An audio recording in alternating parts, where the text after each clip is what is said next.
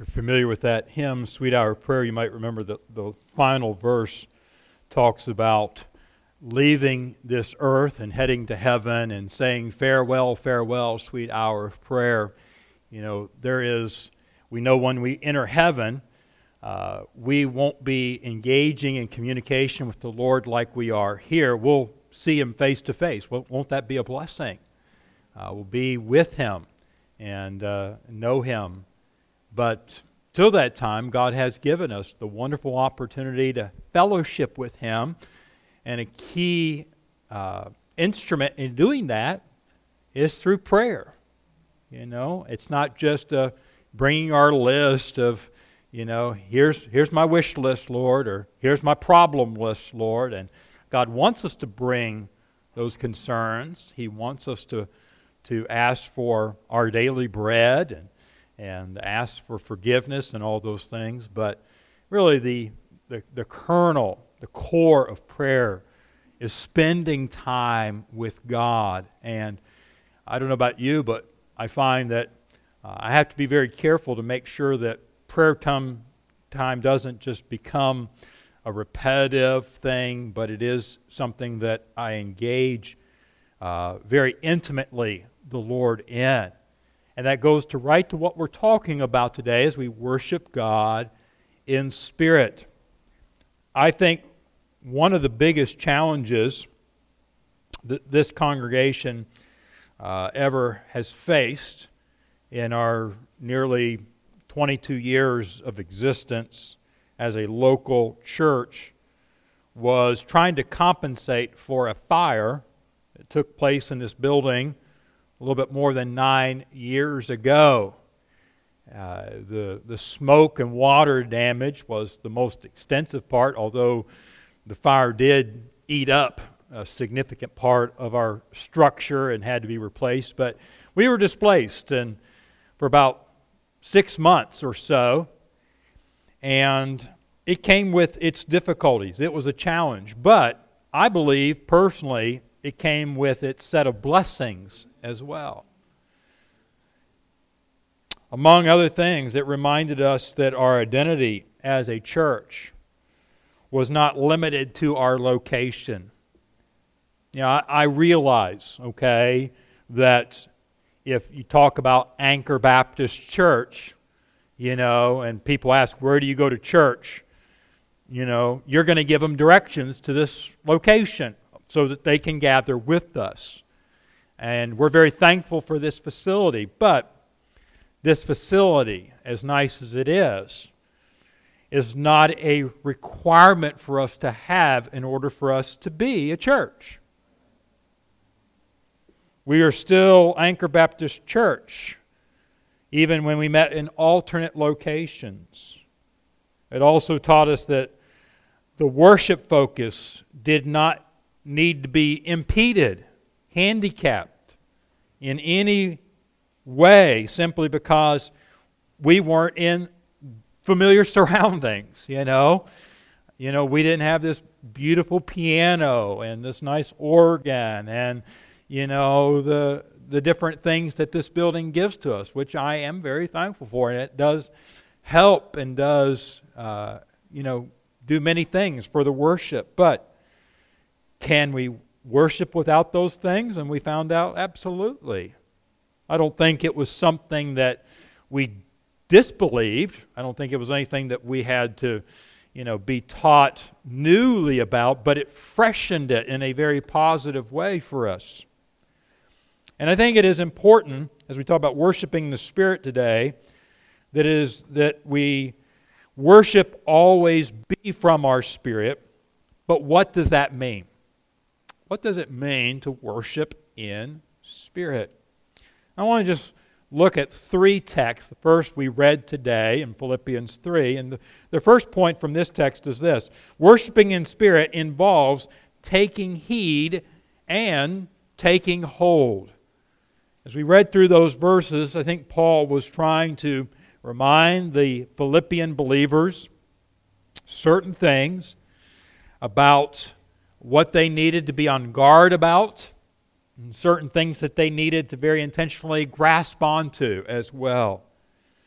For instance, if you look down at your Bibles at verse 1, you'll see that Paul urged the believers here in this verse to rejoice. But if you were to do a quick perusal of the book of Philippians, you would find that the concept or the theme of joy and the command to rejoice is repeated numerous times in this text. And, maybe by the time the first readers of this letter in the town of Philippi saw this and said, okay, Paul, we get it.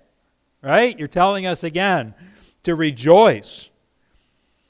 But that's why he even says here that the idea of the repetition or the same things. He says, I realize I'm repeating myself. I'm telling you the same thing again. But it is not intended to be grievous. It's not intended to be a burden. I'm not harping on this. And it wasn't that way for Paul.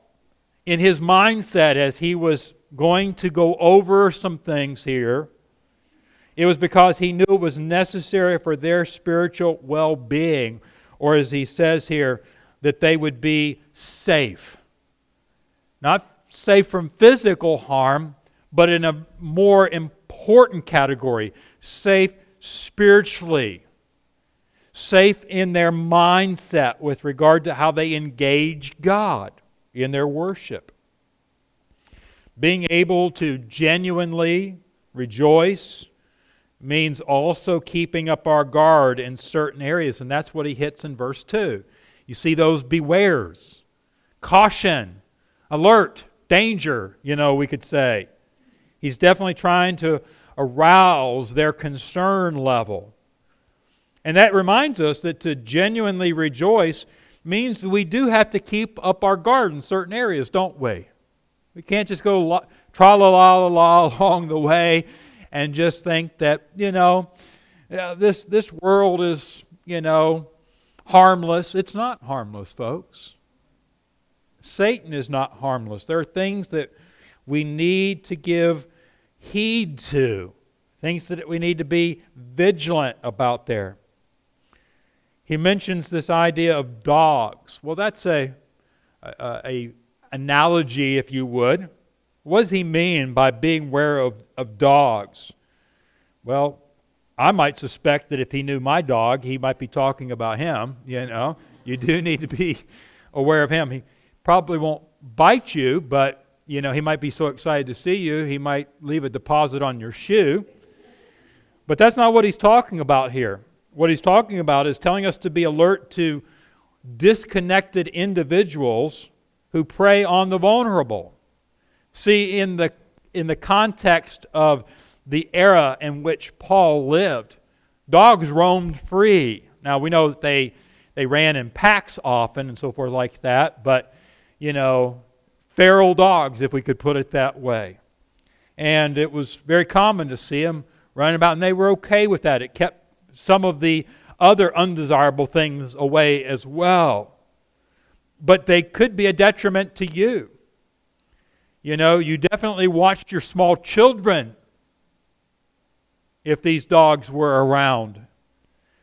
And so sometimes the pagans were talked about as the dogs, the Gentiles. They're not necessarily part of the Judeo culture and the religious worship system of that day. And so he starts off with that. Be careful of these. They might be philosophers. You're hearing this person that's just arrived back from Athens, and he's talking about some speaker that he heard speaking in the agora there in the marketplace. And it comes back, and it's interesting, and it's fascinating, but it's totally detached from any of the authority of Scripture. And people are vulnerable if they're not grounded in the doctrine of God's Word. And he says, if you're going to worship me, if you're going to really be able to rejoice spiritually in your walk with me, you've got to be very careful about these disconnected individuals who will impact vulnerable people. And let's not necessarily think that we are not vulnerable. No, that's them. No, it could be you. It could be me. We need to be cautious. Secondly, we need to be alert to appear to be pious, but deceitfully working iniquity. Those people that appear to be pious, but are actually deceitfully working iniquity. These are the evil workers that he's talking about next in that same verse, verse 2. There are people like that out there. You know, they have a religious shell to them. They may have a humanitarian concern to their deportment and how they conduct themselves. But in fact, underneath it all, they have an evil agenda. They are not just. They are not fair. He then also mentions about being alert to those who emphasize outward religious practice but neglect heart devotion. That's what he means by the concision. And that's a derivative of circumcision. Well, we understand that to be Jewish, one of the things that God had ordained was that the men were to go through the rite, the outward practice of circumcision. And so it was God-given. It was right for them to do that. But unfortunately, as often is the case, they gave a wrong emphasis to this. Well, if you have that, then you're part of the club. You must be okay. And so they began to let fall to the wayside really the more important things. And you would have people that would do this. They would have a religious practice. And this is where the Pharisees were. This is where the Sadducees were. This is where some of the scribes were in their walk. They were not genuine. These all abuse the religious system that God has rightfully established in His Word. According to verse 3, he says, Paul's including himself in this, right? And the believers of Philippi when he says we are of the circumcision. He says, I'm writing to some of you who are Jewish in your background and your upbringing. You're Christians now. We're not going to say that that's a bad thing. No, that was all of God. And as a result of that, that helps us to do several things here. And even though we truly belong to the religious system God has established, we still might not have the right focus. You might be in the right denomination. I'm Baptist. You might think, well, that's the right denomination to be in. Or I'm in the right local church. I'm glad you're here. But you could be in this church and not necessarily have the right focus. So notice the right focus begins with today's action of worship. But it is also partnered with two other closely related needs in our life to make sure that we are truly worshiping as God would have us to do. He mentions worshiping God in spirit. Well, let's begin to take that one. And we'll follow that again through some other texts this morning. But what does he mean here, especially in this context, by worshiping in spirit? And I think what he's trying to emphasize is that we all need to have an inward passion to intimately promote God. And of course, we understand by the idea of a spirit. On the outside, our shell, it's physical, right? And it's very easy through muscle memory to go through the right things outwardly, especially the longer we've been a believer, longer we've been in church. You know, it's almost autopilot for us to do the right things when it comes to worship. But the jeopardy there is that it's also easy for our mind to disengage and to not be doing it where it really matters the most. I want to ask you a question. You don't need to answer it out loud necessarily, but just think about this. Can you worship God internally without there being any outward manifestation of worship? All right, now that you had a chance to think about it, let me ask you it again and answer it out loud. Can you worship God internally without there being any outward manifestation of that worship? Yes or no? Absolutely. Imagine someone who is mute, quadriplegic. You know, they They have very limited or maybe no motor skills or any ability of outward expression. But maybe their ears and their mind and everything is engaged and they love Christ. That person can worship Christ every bit as effectively as you and I can. Say, well, they can't sing, they can't clap their hands, they can't do this. No. But again, worship really most fundamentally needs to be an internal thing. And it needs to be something that is a passion for us. And I would hasten to say, if there isn't a passion, then we need to be doing some exploratory work. Search me, O God. There's something that's not right, because by default, when the Spirit of God takes up residence inside of us as believers, there should be His passion that He brings with it. So we may be, and probably are, stifling, or as the Bible uses the word, quenching the Spirit of God. So do we have that inward passion? And when I say intimately promote God, it may not be like a broadcasting to a large group of people. That's part of it. One of our brothers was recently sharing his testimony, and he was saying after he got saved, because he was with just one other person, he got back to a location where there were lots of people, and he got out of his vehicle and he's like looking at everybody and says, "Guess what? I got saved today," and just that reflexive reaction. What is that? That's the Holy Spirit, and that's the passion that He brings with inside of us. That is worshiping God in spirit. Legal worship is outward, and it always consisted in outward acts. Sometimes it restricted to certain times, certain places. But Christian worship is spiritual, flowing from the inworkings of the Holy Spirit, not relating to certain isolated acts, but embracing the whole of life. That's what Romans 12:1 is all about. Hey, it's your reasonable service. Give yourselves as a living sacrifice. Just give Him all of you. This describes the believer, as Paul talks in Galatians 5:16, about walking in the Spirit, living, having your conversation in the power of the Holy Spirit, which again is connected to your spirit. Not just how you are a pedestrian through your daily life, but how is your very life internally throughout the day. And he says there, if you walk in the Spirit, you'll not fulfill the lust of the flesh. You are so engaged, you're so yielded to the Holy Spirit, you're so living out your passion for Christ and intimately promoting God, guess what? You're like, I didn't have time to sin today.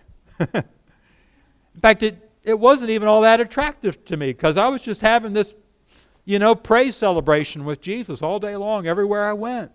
That guy cut me off. Yesterday I was ready to ram into his bumper, but today I was like, bless God,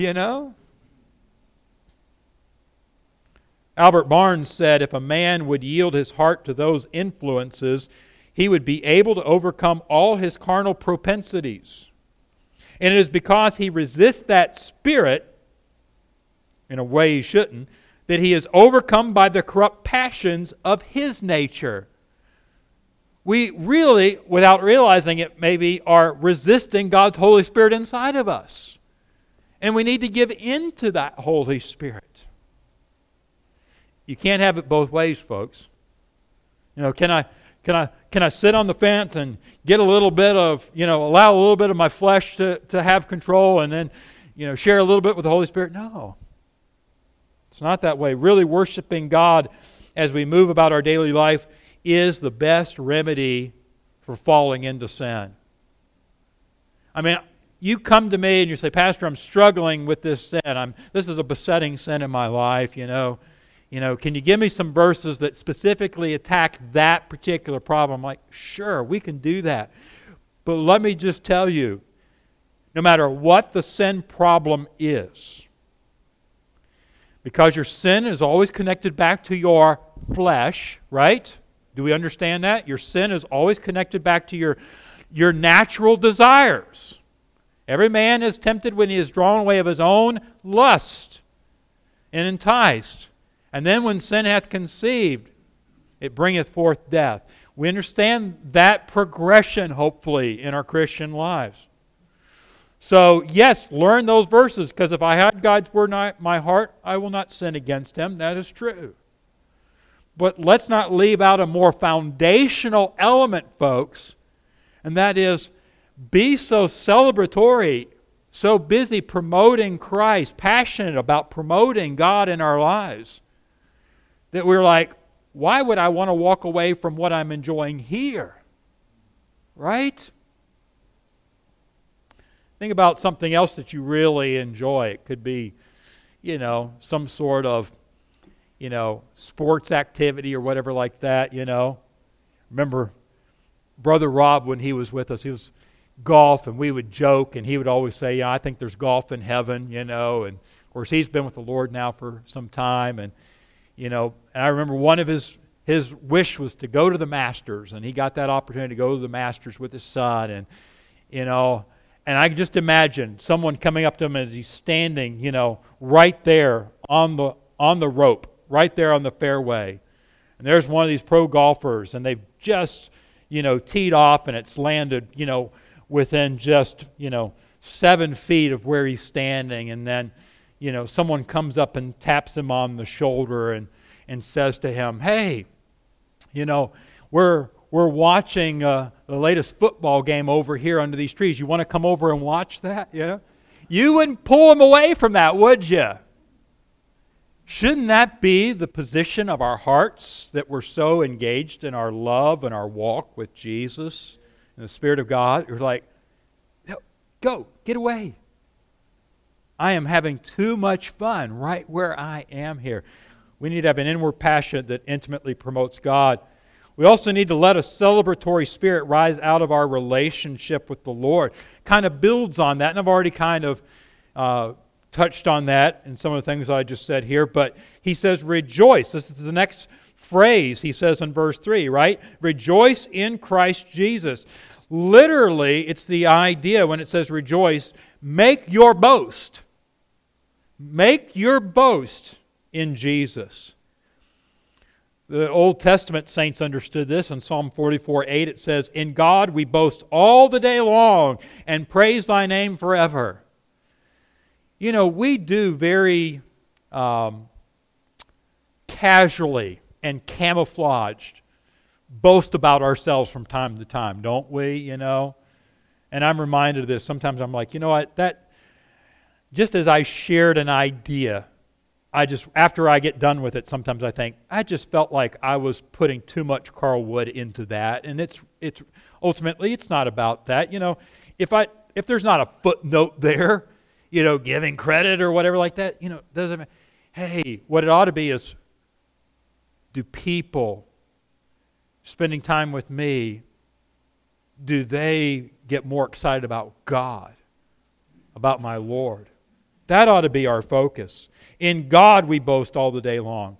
In Luke 19:39, the Pharisees urged Jesus to silence the people because they were praising Him. It's the triumphal entry, right? I mean, we've all seen that scene, the palm branches. Hosanna, Hosanna. They've just come off of the Mount of, they've come back into Jerusalem and so forth like that. And then Jesus, in Luke's Gospel, Luke 19, verse 40, He turns to the Pharisees that are really reprimanding this going on. And He says this, if these, He's talking about the people that are praising His name, if these should hold their peace, the stones would immediately cry out. Don't you love that? These inanimate rocks, right? They're just automatically going to be breaking forth in praise. What a picture that is. What we experience of our Lord daily should result in a passionate promotion of God. We ought to be better than a bunch of dumb rocks, in other words. Thirdly, we need to be extremely skeptical of any effort that relies exclusively on personal accomplishment. He says, no confidence in the flesh. Now, he's stating all of these things as this is the state of where we are. But, even as he says that, that doesn't mean that they were doing it perfectly. Or he wouldn't be reminding them this. But he's coming along, not flattering, but saying, you already know this. And that's why I started off this way of saying, I'm reminding you, and, I'm not trying to grieve you, but it's for your safety. And you already have heard this, and you're already doing this, but it's so critical. That's why I'm coming back to this. And so be very skeptical. Don't have any confidence in what relies exclusively on your personal accomplishments. Now we know we have to do things. God wants us to pick up our feet and move them and use our hands and use our lips and our mouth. So we are doing stuff, but we don't want to rely exclusively in those accomplishments. You may think that this unending focus on Christ throughout your day is a little bit overkill, maybe a little unnecessary. But you may think you can just say no to your wrong inclinations, right? If I'm tempted, I'll just say no. Or kind of almost the same thing, get thee behind me, Satan, And I'm not saying that Satan doesn't need to be rebuked, but I come back to fundamentally the scriptural recipe is yield to the Spirit. Don't get in a shouting match with Satan. That's not how we're supposed to do it. We just, Satan, I don't have any time for you right now. I'm sorry, I'm too busy in love with my Lord. Talk about making Satan angry. He would love for you to engage him. He would love for you to get in a shouting match with him. But the point is, if we do get into a debate with our flesh or with Satan, at some point, mark it down, you will crumble. I don't care how many Bible verses you know. I don't care how long you've walked with the Lord. If you're doing it in your flesh, doing it in your strength, in other words, you will crumble. Do not put confidence in it. Be skeptical of what you imagine you can handle. We do well. We are wise when we have that level of skepticism. Paul goes on to give an impressive list of credentials that most people would take hold of, but he is taking heed of these things. Right? Isn't that how we began? Of, what we take hold on, but also taking heed of.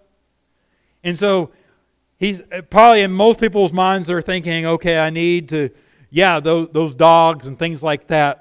But then he's talking about some things that people walk around and are very glad are true of their lives. A lot of religious people are glad about. Accomplishments. A Pharisee of the Pharisee, a Hebrew, all these spiritual things. Zeal. With the law was blameless. We kind of sprain our arm, patting ourselves on the back with how godly we seem to be. And Paul says, no. Be cautious. Take heed. He says, there was a time in my life, verse 7, where those things were what to me? Gain. That was my goal. That's what I lived for. That's what got me up in the morning. That's what carried me through the day. And as I put my head on my pillow at night, I would say it was a good day if I felt like I checked most of those boxes, right?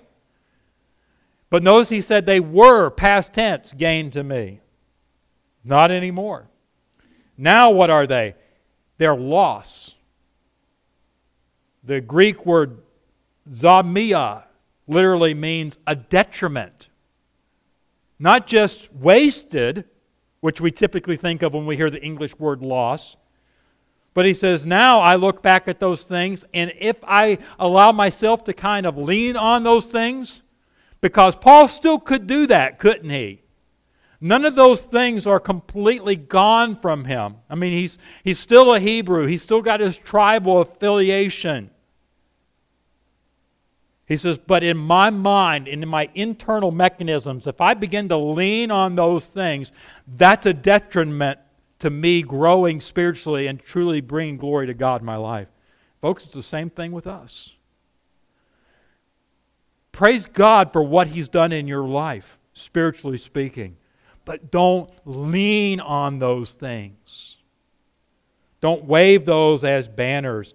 In fact, in verse 8, he even describes it as dung. Now, literally, rather than think of that as defecation, the Greek word is more of the idea of trash or refuse that was thrown, interestingly enough, to the dogs. That's what the dogs went for, the scrap heap. And you know what? Isn't that what we do? We bring nice things into our house from the grocery store. What is it that we take out of our house in trash bags? Well, it's those same things we brought in, but they look very differently now, right? And Paul says, take that mindset when you're looking at all your personal accomplishments.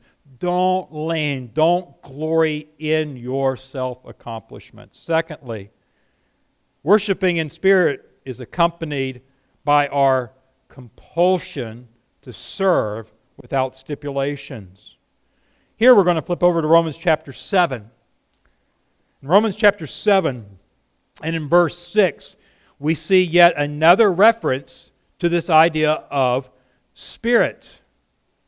Now it doesn't say worship in this case, but the thought pattern is still being carried.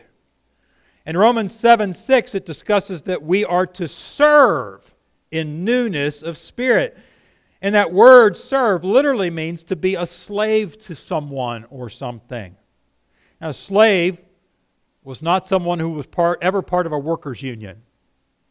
Let's get that mindset when we hear that term serve. They had no rights.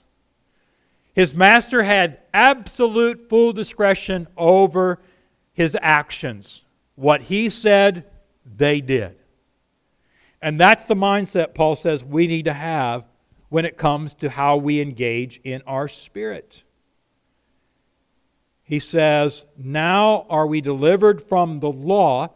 Now, it doesn't mean that we don't see the relevance and the importance of the guidelines that God's moral law has given to us, and that the law is still good if a man uses it lawfully, but we don't lean on our ability to check off those boxes as saying, God is good with me because of my performance in this area. That's what he's warning against. And therefore, Christ delivers us from that mindset, the mindset that so many of the Jewish people had. And by the way, you don't have to be Jewish today to have that mindset. People lean in that same mindset when it comes to their modern day religious practice. And we say, no, that's not where it lies. Where does it lie? That being dead wherein we were held, that we should now serve in newness of the Spirit, not in the oldness of the letter. Previously, we find ourselves keeping the law, serving the law, but now our motivation, or back then I should say, our motivation was about self-promotion. You know, when these people got together, they were kind of comparing how spiritual they were based upon how well they were keeping the law. And they were almost really doing it with God. God, look at me. I could have had an affair with that woman, but I walked away from it. You know, things are not so hot at home, and I was really pulled, but I said no. God, aren't you probably standing up at your throne and cheering for me right now, aren't you, God? You know, there's people that kind of think that way, even if they don't enunciate it just like that. They don't describe it like that. There's something in the back of minds that goes that way. See what I can do. The problem is that with that approach, we become increasingly more dead spiritually. That is not going to lead to a spiritual rejuvenation. That's going to increase spiritual deadness. We might look like we have a more religious polish on the outside, but we are no different than the hypocrites of Jesus' day, who he described as those whited sepulchres, but inside were full of dead man's bones. Just a reminder of what it used to be like. These were beautiful burial vaults. When you'd walk by, it's like, maybe there's something wrong with me, But I think that is an attractive burial vault. But, honestly, it might sound a little bit morbid, but probably most of us, if we were honest, sometimes pulling into a cemetery and you look at how manicured the lawn is, and you look at the flowers, and you look at the headstones, and you look at the vaults and things like that, and it's like, if people didn't think I was a little weird, this would be a great place to come and eat my lunch one day. It's just so pretty here, right? But then you don't, maybe. Not just hanging out in cemeteries. Why? Because you realize, but underneath it all, it's a bunch of dead bodies. And that's kind of creepy and gross, right? And that's what we need to be reminded of when we are defaulting to just external religious worship. The law of God was never bad or even flawed. There's nothing wrong with God's law. It's perfect. He made it. What the problem is those who are only concerning themselves with the mechanics of what was particularly required, and that fails. Do this, do this, do this, and missing the spirit behind it. That's what he means in Romans 7 verse 6, the end of that verse, when he talks about the oldness of the letter. Dotting my I's, crossing my T's. This is the person that omits the emphasis on having the heart of loyalty and love for the Lord and just points out the particulars of God's laws like a to-do list that needs checked off.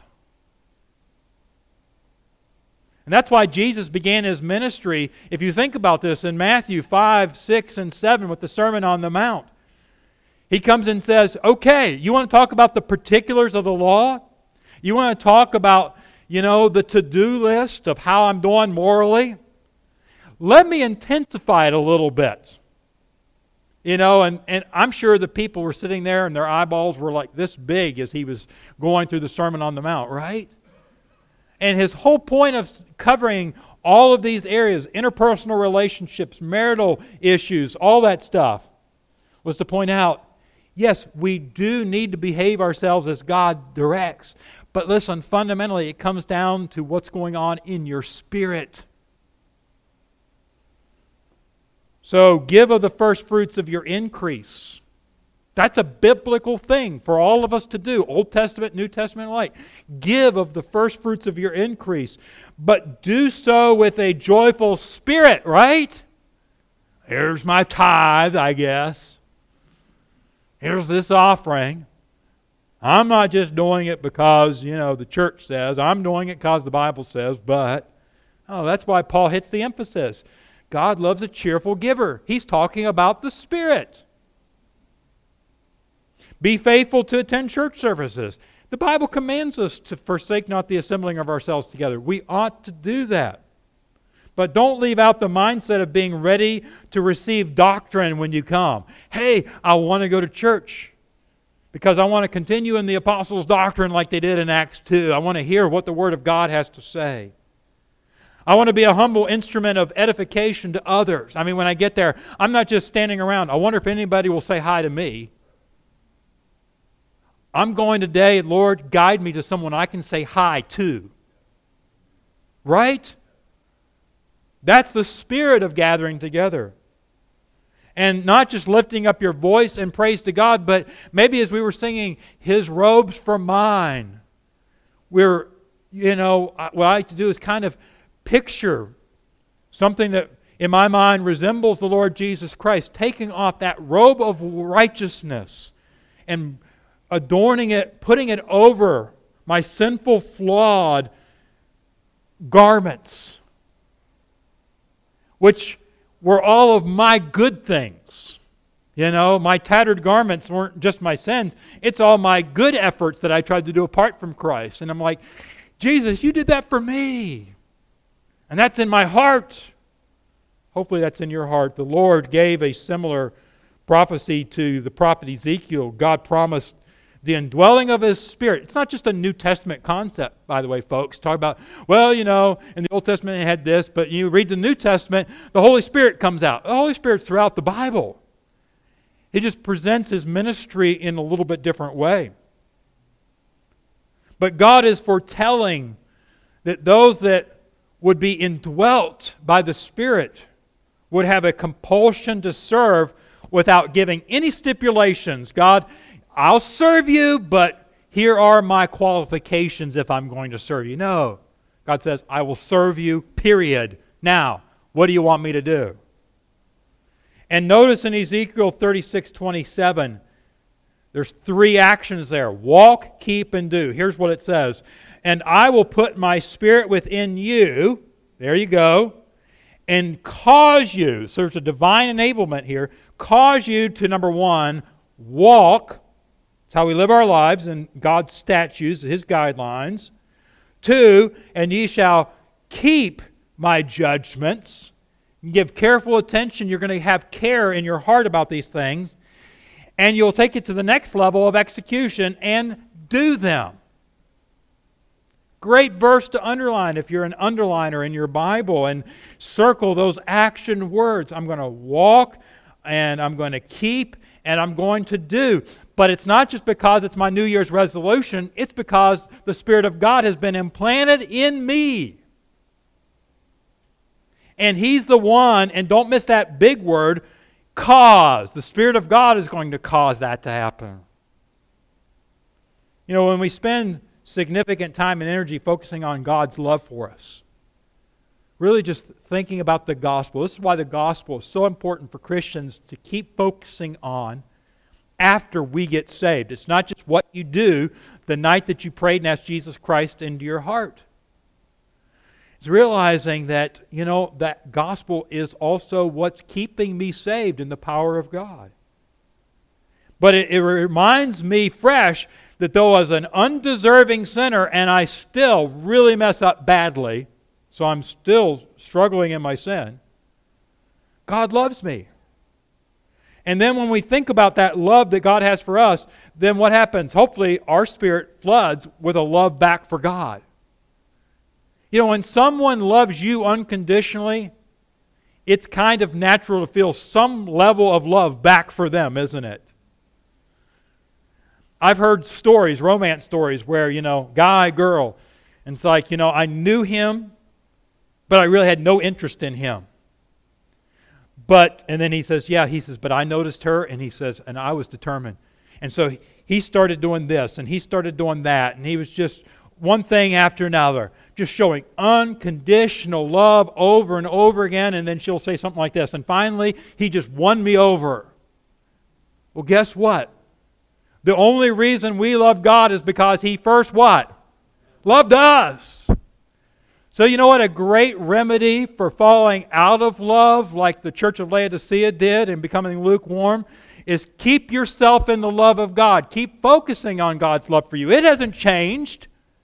If it is dimmed, if it has seemed to disappear, it's because we're not putting our attention back onto its truth, that God loves you. And as you do that, you will be flooded in your spirit with the love of God back for Him. When we are then operating in the love of God and following His guidelines in life, then those guidelines are not a burden. That's what 1 John 5:3 is talking about. Notice it says, "For this is the love of God," equal signs. What is it then?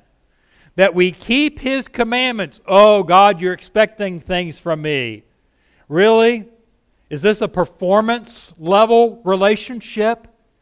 No, don't think of it that way. And you won't think of it that way. Remember everything we just said. The love of God is me keeping His commandments. But His commandments are not what?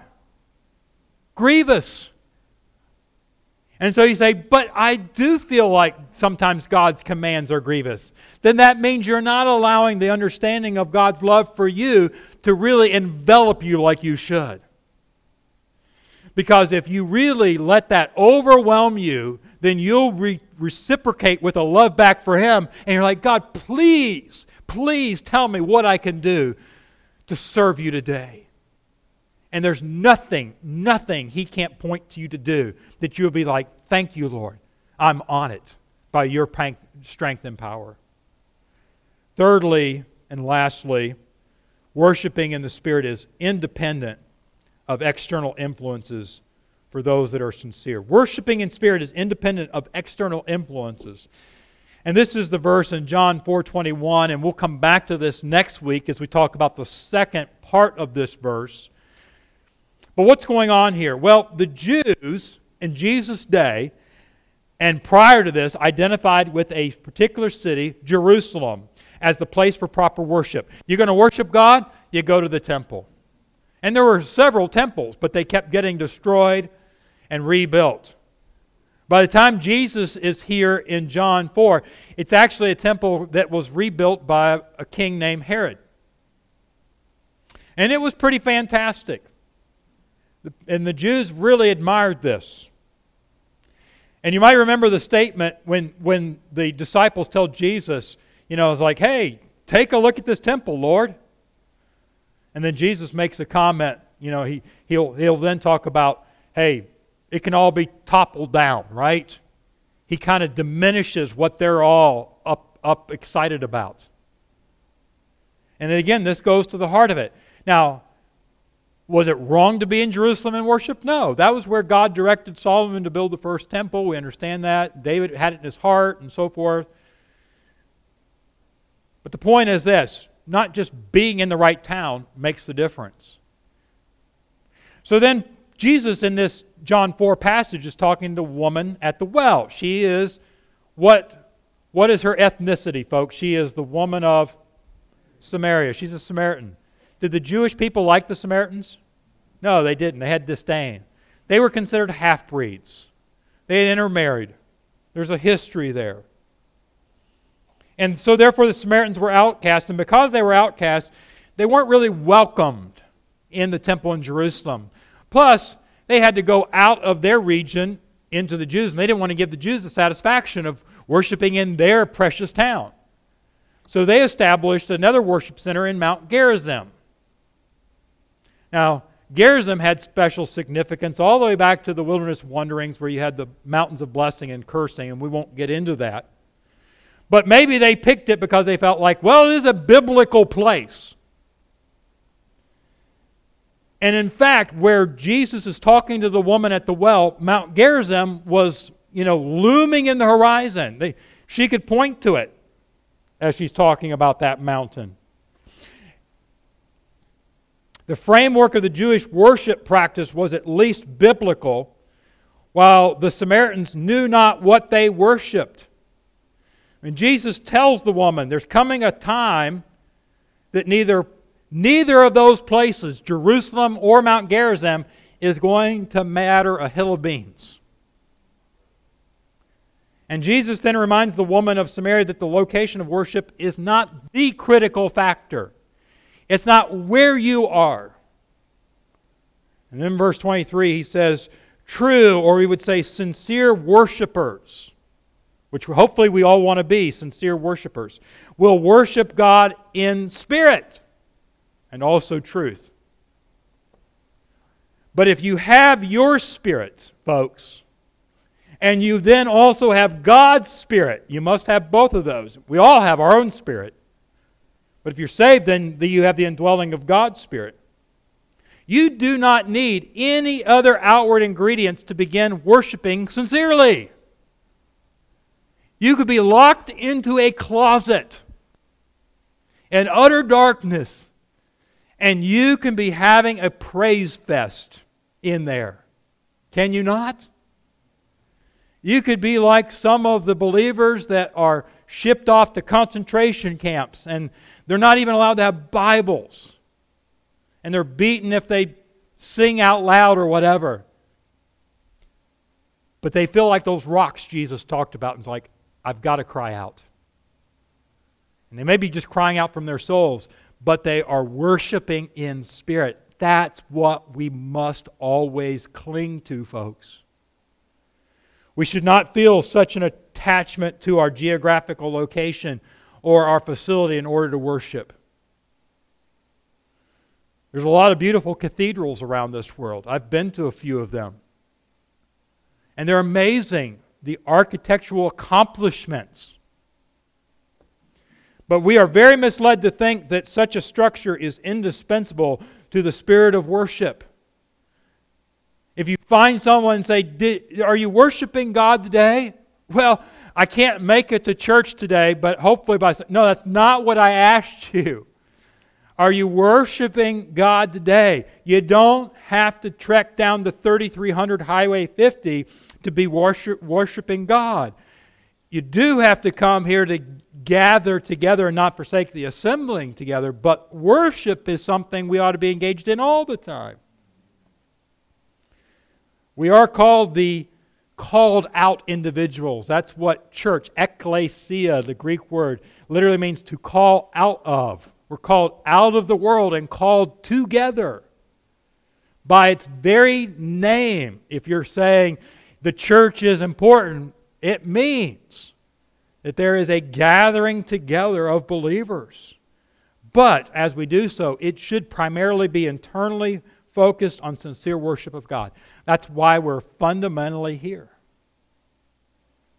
But the question is, could you meet with believers in a hotel conference room and really worship God? Hope so. We did for 2 years as Anchor Baptist Church.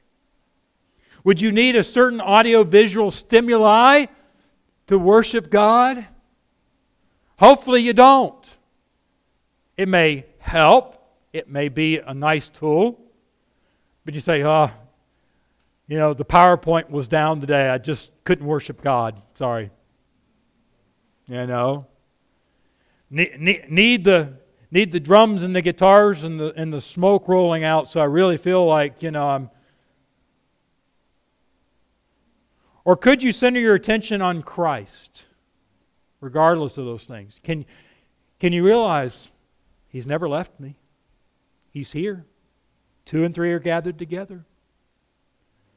And in that situation, wherever it might be in the woods someday, folks. I don't know where this country is headed, but we might be like Cold War Russia someday, and we might have to somehow pass around that we're meeting out in the middle of the woods discreetly.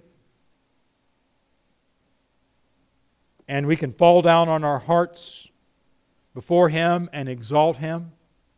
Should that not be the case? It should. We won't take the time to turn there, but I would encourage you, maybe as follow-up, maybe this afternoon, is check out Psalm 145. David wrote Psalm 145.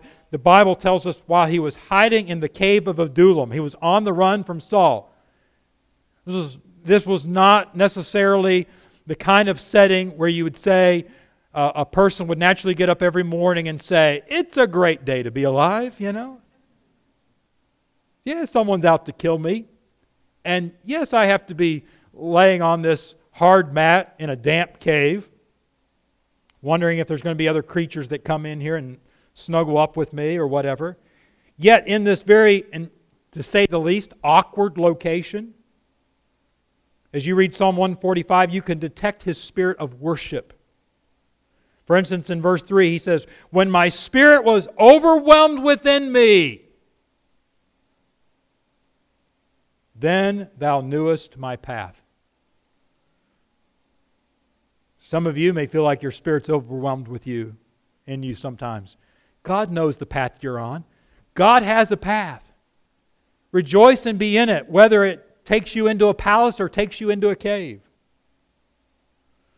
That thought caused him to reach out to God in faith and hope, and then he says in verse 5, I cried unto thee, O Lord, I said, thou art my refuge and my portion in the land of the living. He is not allowing his circumstances and his situation and his location to be master over him, is he? And neither should we, folks. He's worshiping in spirit. You may be unable to come. Some of you are listening by live stream. Some of you are unable to come to church, or some of you can't even get out of bed. Understand that. But that does not mean that your spirit is disabled, right? Your spirit is still very enabled. And so I would say to us, whether we're in this room today or whether we're watching, you're shut in, whatever your situation, wherever you may be, worship God. Worship Him in your spirit and worship Him in the power of the indwelling Holy Spirit. May God help us. Father in heaven, thank You for Your word, the reminders to us that we not allow anything to quench the abundant life that You have for us in Christ. And while worship is what You deserve, and we owe it to You, Lord, we will begin to understand that we will never have joy in ourselves. We will never have abundance in our own souls unless we are engaged in yielded, Spirit-filled worship, not just when we come together in this building, but as we make our way through daily life experience. And so, Lord, I pray that You'd remind us of these things, and may these things attach themselves to our minds and our hearts. And Lord, may we do them. May we yield to them. Pray in Jesus' name. Amen.